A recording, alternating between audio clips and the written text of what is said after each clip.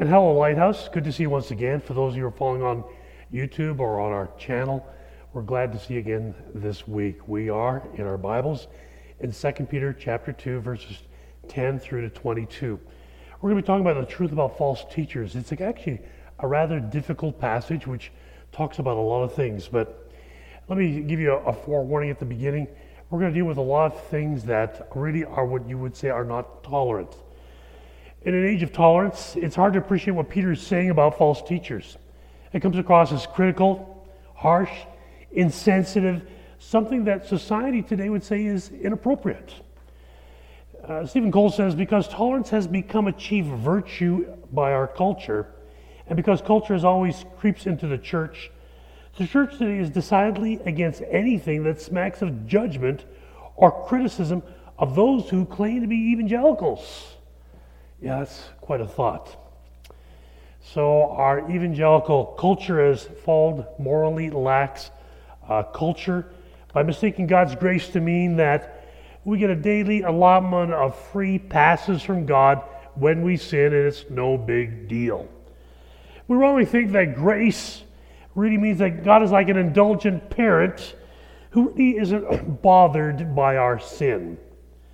In contrast, today's focus is much narrower, and in a sense that God is going to come out through Peter in challenging us about the aspect that the lifestyles of these false teachers and preachers in that day were really ones that God called out judgment on, especially Peter.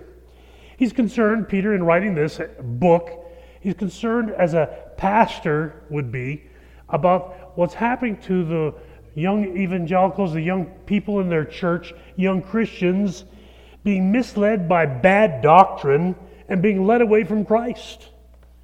These verses challenge us not only follow, in a sense, false teachers, but to be on guard against that which encourages us to be lax in regards to sin. And as we go to God's Word, let's just bow our heads in prayer. Father, I thank you for your Word to our hearts today. And Lord, I just pray that you'll bring to memory the things that I've studied and that you'll use them, Lord, to impact the lives of the hearers. So Lord, bless your word today, I pray, and I ask it in Christ's name. Amen.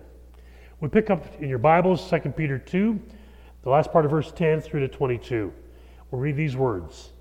And especially those who indulge in the lust of defiling passion and despise authority. Bold and willfully, he's talking about the false teachers here, they do not tremble as they blaspheme the glorious ones, whereas angels, though greater in might and power, do not pronounce a blasphemous judgment against them before the Lord. But these, like irrational animals, creatures of instinct, born to be caught and destroyed, blaspheming about matters in which they are ignorant, will also be destroyed in their destruction, suffering wrong as the wage for their wrongdoing. They count it pleasure to revel in the daytime. They are blots and blemishes, reveling in their deceptions while they feast with you. They have eyes full of adultery, insatiable for sin. They entice unsteady souls. They have hearts trained in greed. Accursed children. Forsaking the right way, they have gone astray. They followed the way of Balaam the son of Beor, who loved gain from wrongdoing, but was rebuked for his own transgression. A speechless donkey spoke with human voice and restrained the prophet's madness. These are waterless springs and mists driven by a storm. For them the gloom of utter darkness has been reserved. For speaking loud boasts of folly, they entice sensual passions of the flesh, those who barely escaping from those who live in error. They promise them freedom, but they themselves are slaves of corruption. For whatever overtakes a person, to that he is enslaved. For if after they have escaped the defilements of the world, through the knowledge of our Lord and Savior Jesus Christ, they are again entangled in them and overcome. The last state has actually become worse for them than the first.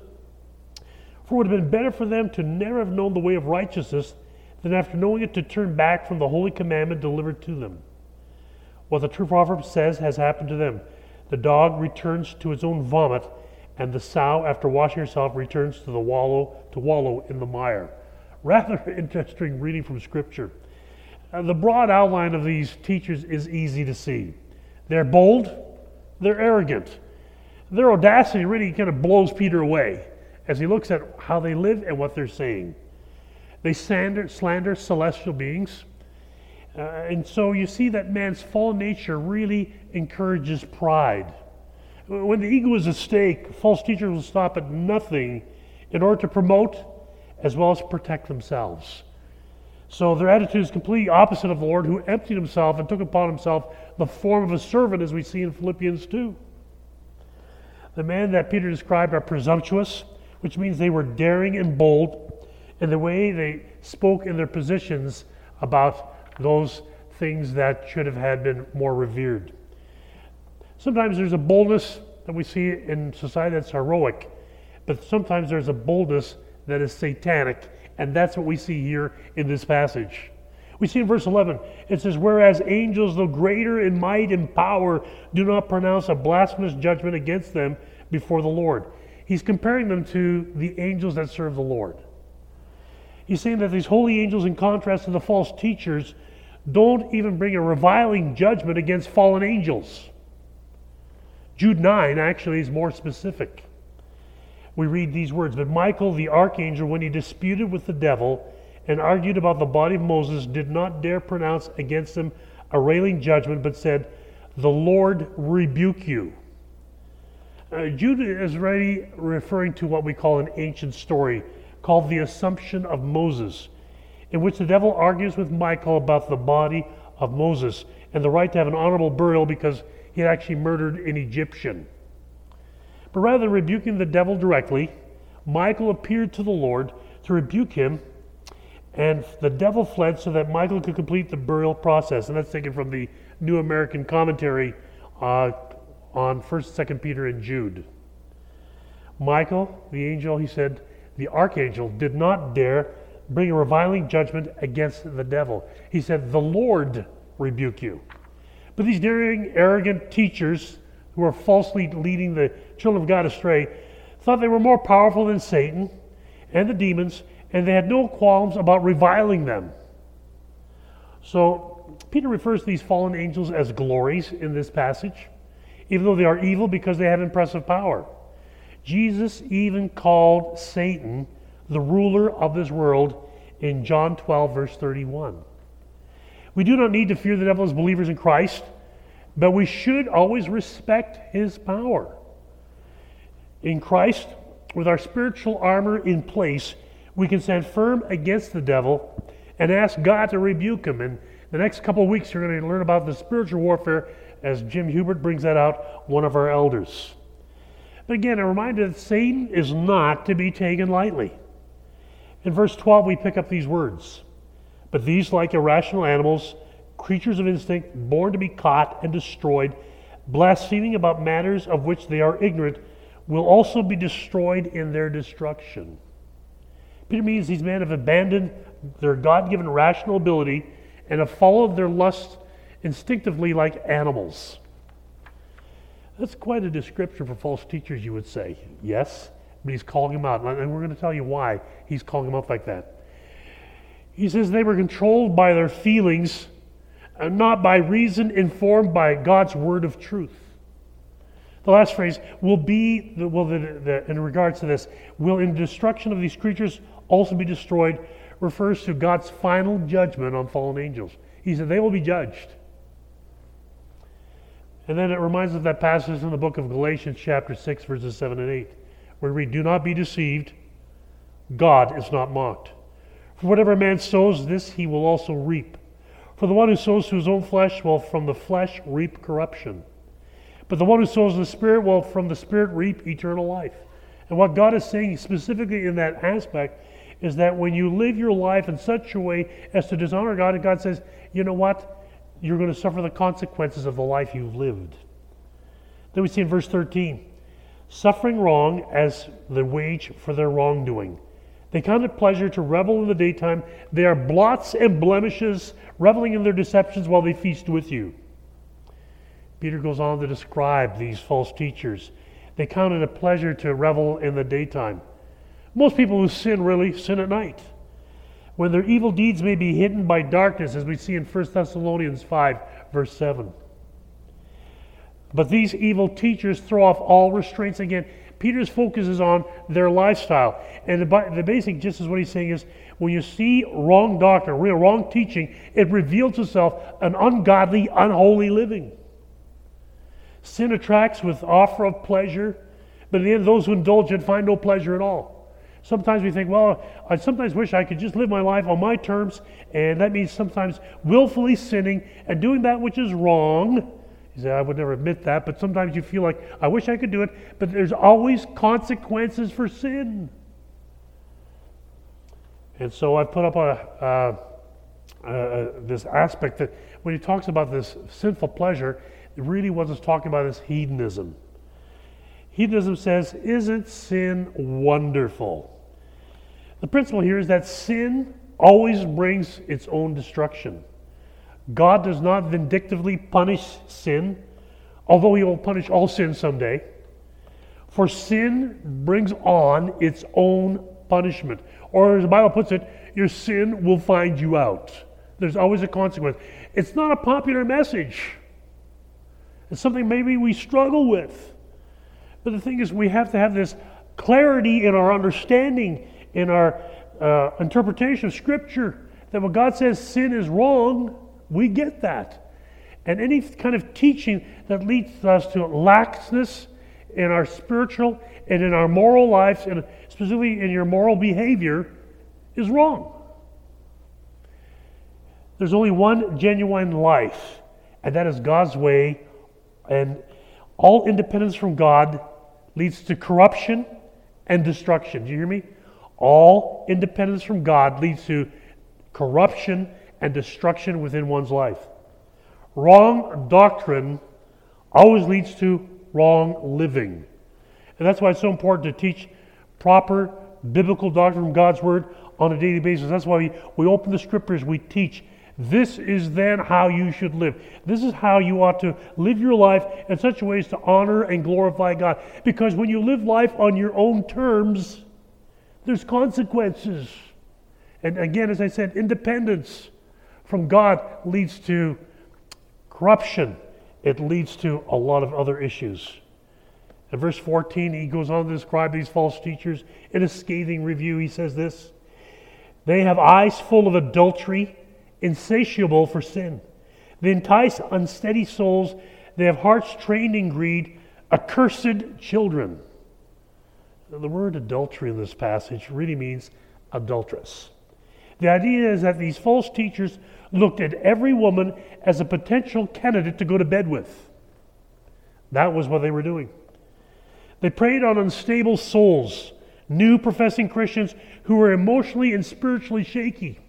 And I can tell you that the cults will prey upon new believers who are not grounded in the faith, and they will say, here's what we can show you from God's Word, and they try to reinterpret what you believe from God's Word, and they lead many young believers astray because they're not grounded in God's Word. So, not only were these false teachers living to fulfill their lusts, they were also driven by greed. We get the word gymnasium, the idea that they were training, for the word trained. The idea is these guys really, in a sense, worked out to get their hearts in shape for greed. They are called accursed, Peter says, and they were destined for hell. That's really calling them out. I can imagine the people in that day listening to Peter's message and going, well, he's really mad. He's really upset, but he's calling out these false teachers and saying, look at their lifestyle, look at their behavior, and you can tell they're not centered on biblical doctrine. In verse 15, we read this: forsaking the right way, they have gone astray. They have followed the way of Balaam, the son of Beor, who loved gain from wrongdoing. These men are continually making a conscious, volitional, willful choice to abandon the right way, the straight path that Scripture teaches us. Departing from the straight path, they chose the crooked path. To depart from the path implies they sought or knew about it, but simply they chose to depart from the truth and teach false lies. And folks, we have a lot of that going on today, where people feel that they have the basic ability to interpret Scripture, and which allows them to live a licentious lifestyle with greater freedoms than Scripture ever intended. And that happens over and over again. When you read in Scripture about the story of Balaam in Numbers 23 and 24, he seems at first to be kind of an okay guy, this Balaam. He's a prophet, and he claims that he won't say or do anything unless God permits it. Sounds pretty good, right? But really, he was a cunning, self-seeking man who uses prophetic powers to line his own pocket. In other words, I'll do what I want as long as I can get rich off this preaching and teaching that I'm doing, this prophecy. So he used the gifts that God had placed in his life for his own purposes to make himself look good and to be rich. And when God would allow him to curse Israel, as the Moabite king had wanted him to do, he instead advised the king to get his women to seduce the Israelite men. And that's called the sin of Balaam. You'll notice that all throughout Scripture. So he said, I can't curse the nation of Israel, but tell you what, he said to the king, he said, tell you what, if you get your women to get involved with the Israelite men, you'll wreck what God is trying to do in their lives. And boy, does that even happen today. So these false teachers imitated Balaam, he says, in both their greed and enticing people to sensuality. In verse 16 we said, but, speaking of Balaam, he was rebuked for his own transgression. A speechless donkey spoke with human voice and restrained the prophet's madness. Peter adds that Balaam received a rebuke for his own transgression through a mute donkey speaking with the voice of a man and restrained the madness of the prophet. If you remember the story of Balaam, it's rather intriguing that the prophet was pushing, and the donkey finally stopped in his tracks and spoke to him about the angel of the Lord that was standing in the way to kill Balaam because of his disobedience to God's command. Go back to Numbers 23 and 24. Read it for yourselves. I think Peter intended a little bit of humor here in that a dumb donkey had more spiritual insight than the greedy prophet did. And when Peter calls him mad, he means that anyone who pursues greed and sensuality is crazy. Because you're really going after the wages of unrighteousness. And when that happens, it results in God's judgment. We talked about last week, God judges sin. That has not changed. Then we see in verse 17, he says this, they are waterless springs and mists driven by a storm. For them the gloom of utter darkness has been reserved. For speaking loud boasts of folly, they entice by sensual passions of the flesh those who are barely escaping from those who live in error. They promise them freedom, but they themselves are slaves of corruption. For whatever overcomes a person, to that he is enslaved. These false teachers claim that you follow our teaching, follow our ways, it will quench your thirst. But really, these false teachers did not deliver. These men were eloquent and permissive. That's one thing you need to know about false teachers. They come across, they look like really nice guys. They seem very caring, very loving, very nice. But that's what Satan uses to seduce and trip up the people of God into believing they're really nice. But listen to their words. Look at their lifestyle. And it'll show you their error. And rather than calling people to holiness and love for God, they appeal to fleshly lusts and greed. They told them that God didn't want them to deprive themselves of the pleasure of sexuality. They said, we're under grace, we're free from the law, so go ahead, indulge yourselves, live life on your own terms, God's okay with it. But let me tell you, God is not okay with it. With all false teaching, there's both truth and error mingled together in those statements. And that's what we have to be on guard against, these false teachers. They will take aspects of God's word which you'll go like, hey, that's really right on. But then you listen further and you'll find out they'll mix error with it. And that's been Satan's ploy from the very beginning. When Satan appealed to Eve in the Garden of Eden in Genesis 3, he took truth and he took error, mix it together to dupe Eve into sinning against God, as well as Adam. And so, in the context, sex is a great gift to be enjoyed that God has given mankind. But taken out of that context, just to fulfill lust, it leads to slavery, it leads to sin. The world has sometimes psychologized lust, a sexual addiction. But Peter calls it a slave of corruption. Same is true when a person would yields to greed, often expressed by excessive gambling or stealing in that regard. We say he's not addicted as though he were the victim of a disease. Rather, he has willingly become the slave of sin. That's what Scripture teaches. That's not what our world teaches, and that's not what false teachers teach.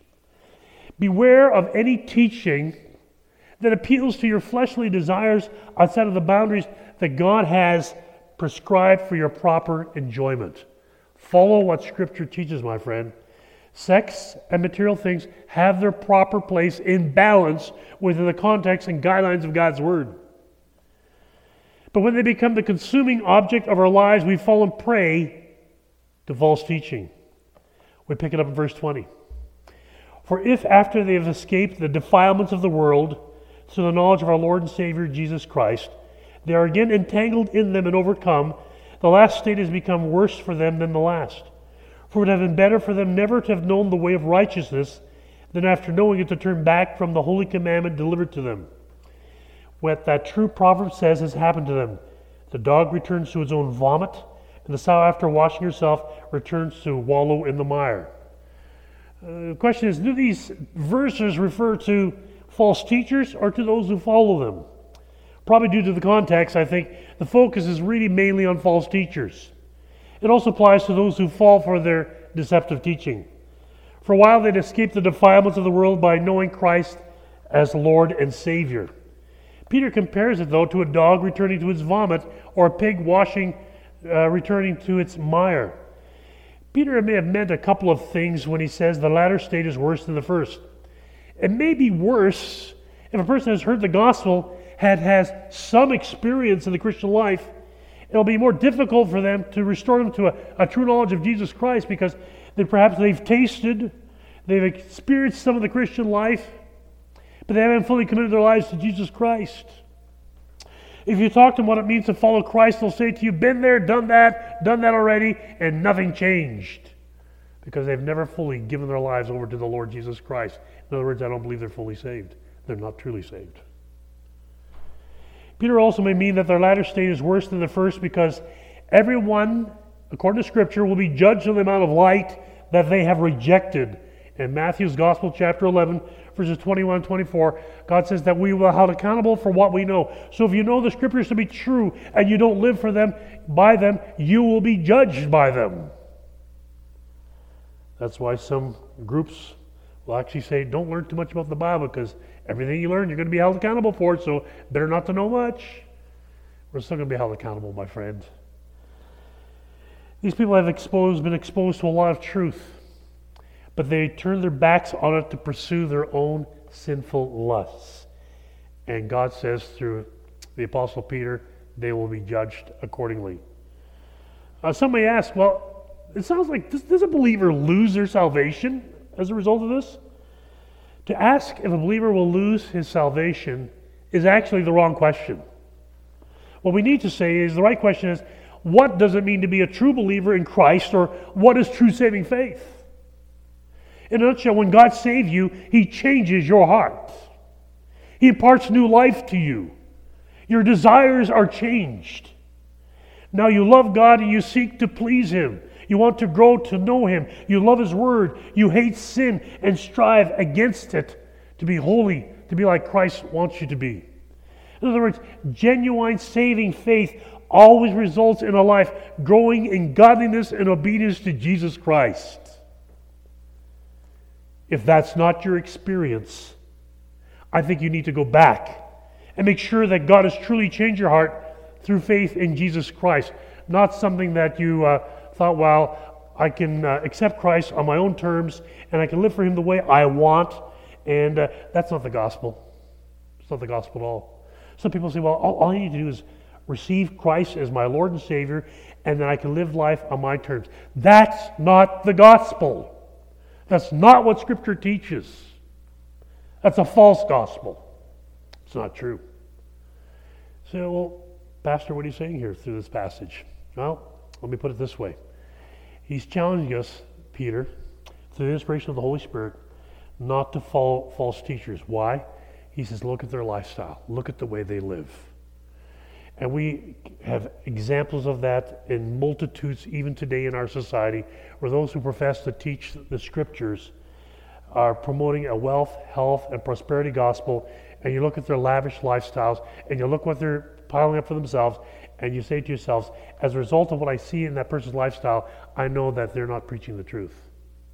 They're giving a little bit of it, or they're perverting the truth, but it's not fully what the gospel teaches, the Word of God teaches. So what's that mean for me? I need to be on guard as a believer in Christ to make sure that what I hear and what I listen to matches up with the Word of God. I need to be like the Bereans who check God's Word daily to see, is this correct? Does this measure up with Scripture? If it doesn't, throw it away. Don't listen to it. Turn it off, whatever it takes. The other aspect, too, that it's saying is that as believers, we need to be grounded in God's Word. Because if you're grounded in God's Word, you'll be able to discern what's right, what's wrong. Why is Peter so excited and upset at this time? He's a pastor. And you know what the most devastating thing is?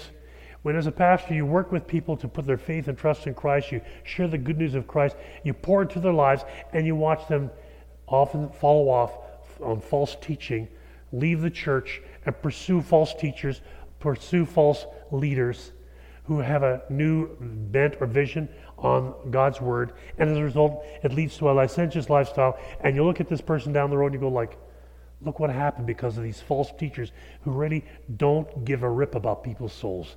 They're all about living for themselves. So, what can I say to you this morning? Be on guard. Stand fast. Be steadfast in prayer. Be steadfast in the Word. Be steadfast in your attendance at church. Follow Jesus fully. And then you will be prepared for what comes. Because all of us, my friend, will be tested. Will be tested. And as a result of that, how can I do my best to stand the tests and the trials that are going to come my way sometimes through false teaching? By knowing the true, inspired, inerrant Word of God. Let's pray. Father, thank you for your word to our hearts. Lord, quite a scathing rebuke that we see from the Apostle Peter as he lays out the lifestyles of these teachers that have misled the church and misled many believers. Father, help us as those who follow after you, Father, to be on guard, to be steadfast in the Word, and grant us the discernment of the Spirit of God to discern what's right and what's wrong. So Lord, lead us, direct us, and protect us from the evil one. We ask it in Christ's name. Amen. My friend, God bless you. Have a great week.